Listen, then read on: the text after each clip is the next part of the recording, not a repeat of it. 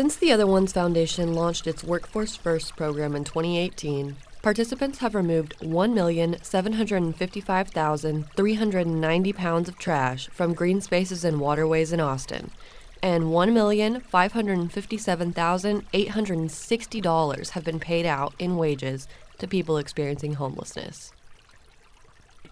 And they're offered a dignified wage of $15 an hour. They also receive transportation to and from the work site and lunch. And the work is generally environmental cleanup and invasive species removals. And we do have some crews that specifically work in watershed. This is Max Moscow, Community Engagement Coordinator for the Other Ones Foundation, an Austin-based organization that emphasizes access to low-barrier employment for people experiencing homelessness. The Austin Watershed Protection Department collaborates with the Other Ones Foundation on the Workforce First program, which provides employment in the form of watershed maintenance to people experiencing homelessness in Austin. In addition to the people power cleaning up creek systems, the Waller Creek Tunnel in downtown Austin skims trash and debris from water as it passes through and diverts floodwaters to Lady Bird Lake. The trash in Waller Creek tells stories of tailgating and past events, pamphlets, beer cans, UT koozies, and no doubt the inevitable likeness of Matthew McConaughey somewhere in the mix. Here's John Beachy from the Watershed Protection Department, which manages the tunnel. Anything that you see in the creek around UT will make its way to us.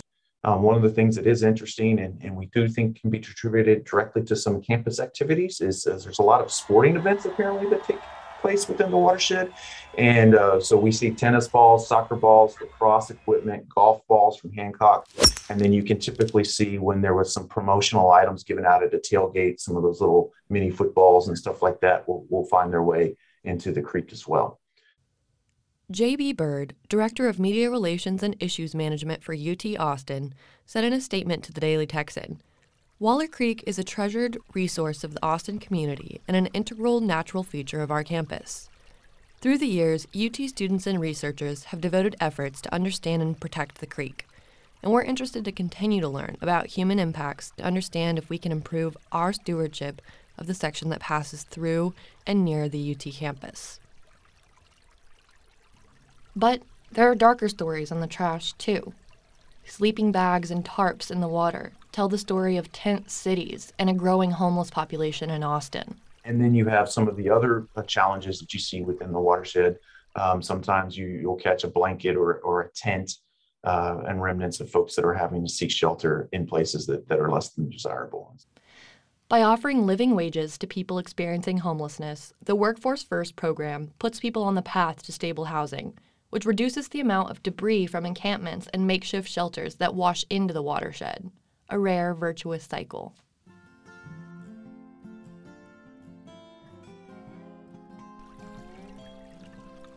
I'm audio reporter Anna K. Reeves, and in this episode of the Waller Creek series, we take a look at who and what is at work in Austin's urban waterways. From the human infrastructure behind watershed management to how people experiencing homelessness relate to waterways, this is Episode 3, Waterworks.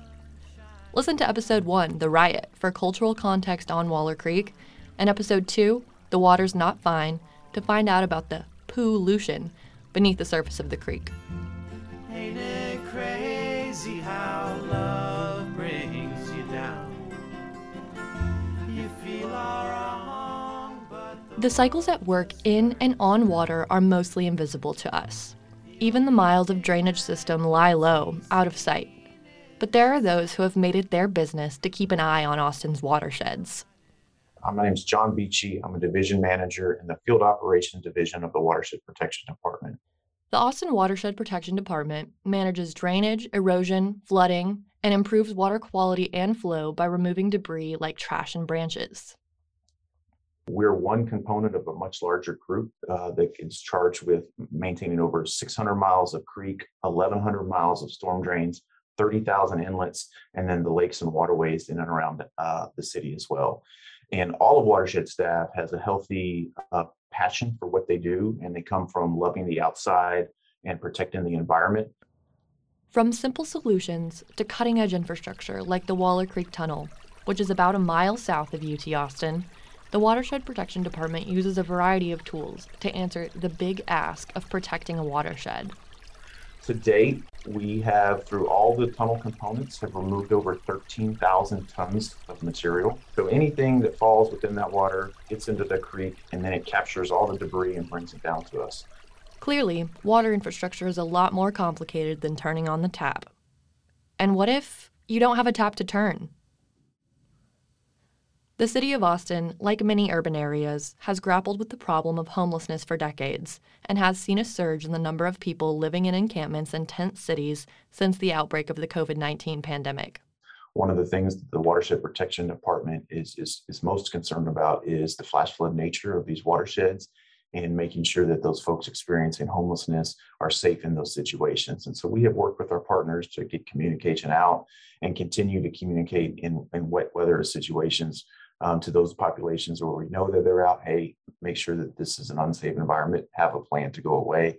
And we work with some of the outreach teams to ensure that that message continues to get out there.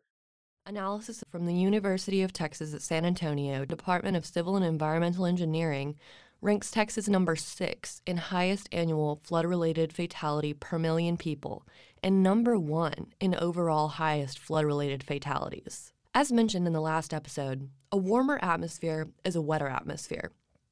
Global warming has put massive downpours and flooding events on the rise. Flash flooding leaving a path of destruction in Texas with record heat and severe weather on the way, leaving people experiencing homelessness in the state of Texas uniquely vulnerable to the elements.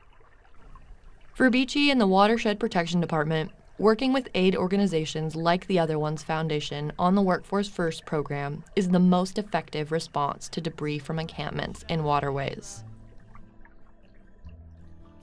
While the Watershed Protection Department sees some of the downstream effects of homelessness in Austin, the Other Ones works to provide case management to people dealing with the root causes of homelessness. Here's Max Mosco again. And this points to what it's like for people who might be living in or around these waterways is when you get inside and you get out of these elements, everything becomes easier for you to do this work. There's this one step forward, 2-step backward dance that people do while they're working with case managers, where maybe they've been working on getting this ID and they finally get it. And then there's a flash flood and now they're back without an ID after they've, finally made this big step forward in their movement towards trying to get back into stable housing.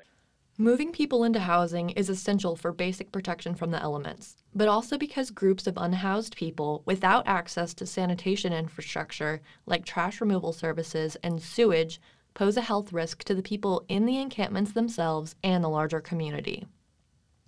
Trying to deal with trash and litter abatement outside when we're having people living outside is sort of a Band-Aid on a shotgun wound, right? At the end of the day, we need to get people into housing, and there's infrastructure for people in housing to deal with their trash problem.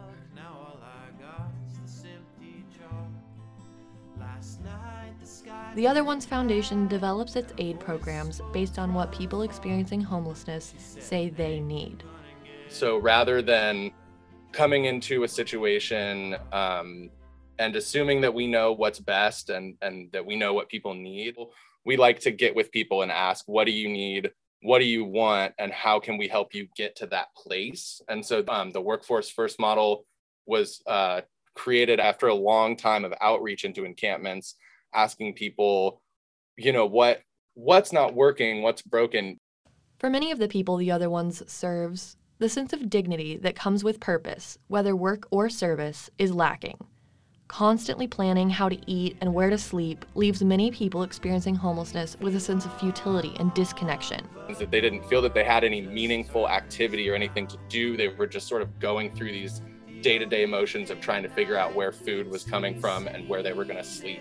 And so part of the program with Workforce First is it does offer people case management and it does get people cash at the end of the day, but also that meaningful activity of giving back to your community, being part of a team, developing these soft skills that somebody may have lost after years of being out of the workforce.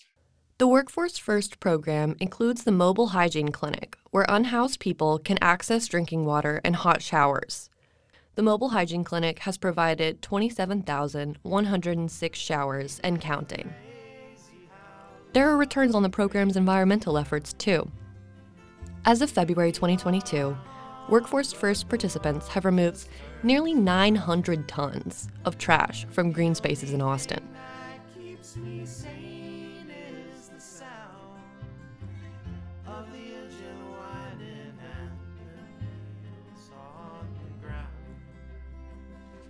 As organizations like the other ones and the Watershed Protection Department step in to fill health and social needs in the Austin community, students and young people around the world are becoming more engaged in the fight against climate change and environmental degradation. The Campus Environmental Center, or CEC, is one organization on campus where students can get involved in cleanup events and learn more about threats to the environment. In addition to organizing creek cleanups on campus, the CEC has featured Waller Creek in its campfire nights, where experts speak on environmental subjects. The Waller Creek Campfire included discussion of the creek monster habitat, an art installation promoting awareness on Waller Creek by UT Austin in collaboration with Waterloo Greenway Conservancy. Samara Zuckerbrod, a senior sustainability and English major, is co-director of the CEC. We did a Waller Creek campfire last semester. We had someone from Waterloo Greenway talk about the new park and walk us through it. So that was super cool, just getting different perspectives on like how to approach the conservation of Waller Creek, from the science perspective, from the park conservation perspective, and then the art perspective. The CEC organizes a variety of sustainability-focused projects and events on campus, like the UT Microfarm and Trash to Treasure sales each semester, as well as advocating for a shift in campus culture around disposal and recycling. And then we have two teams that educate people on waste and like proper waste disposal. One focuses on Greek life, and then the other focuses just on general campus. So that's what relates to Waller Creek, because they're trying to like divert waste and get people to recycle more and, refuse and reduce and whatnot. And then our last team right now is the environmental justice team, and they focus on educating people about what environmental justice is and trying to get more environmental justice-based curriculum at UT. Those social movements like Fridays for Future, a school strike championed by Greta Thunberg, have grown in recent years. Zuckerbrod points out that an awareness of the problem of climate change doesn't always translate into changed behavior. So I definitely think it's an awareness issue, and even when you're aware, it's hard to change. So just keeping going with the effort and like making people more aware does help. I think like generally as a culture, we're much more aware of it than we were like 10 or 20 or 30 years ago. While awareness is an important first step, it's clear that climate action requires access to things not everyone has, like waste disposal infrastructure through housing.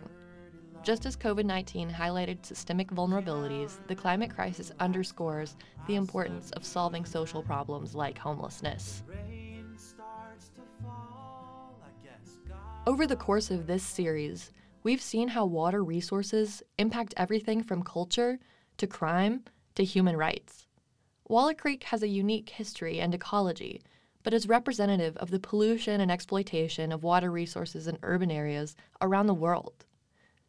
Whether it's water flowing between skyscrapers or falling from the supersaturated sky, there's no doubt we're in for wetter days as the climate crisis unfolds. We were sharing who's got bottled water, taking little baskets of water to the neighbors, just to look out for one another. But, all very much aware that we're on the edge and we had no water left. This is Dr. Cheryl Luzader Beach, who we met in episode 1, professor of geography and the environment at UT Austin, recounting her experiences of 2021's winter storm Uri. Uri's days of ice and cold left thousands in Texas without electricity or water, and took a heavy toll on wildlife, like Mexican free-tailed bats and sea turtles, according to Texas Parks and Wildlife. And the concern right now are these rolling outages, these periodic blackouts that leaves up to 2 million Texans without guaranteed warmth for what looks to be an incredibly frigid night. It seems that we do share a lot with more developing nations in terms of our infrastructure also being on the edge. So I think, touching that recent experience and remembering it, it's important that we do memorialize that recent experience. And I have a great hope and great faith in next generation, as always. To donate to the Other Ones Foundation, visit their website at toofound.com.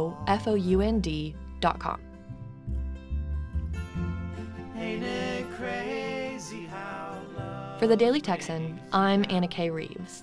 Our editor is Addie Costello. The music for this episode is Ain't It Crazy How Love Brings You Down by the Simon Phylum Band. To hear more, find Noah Simon on YouTube.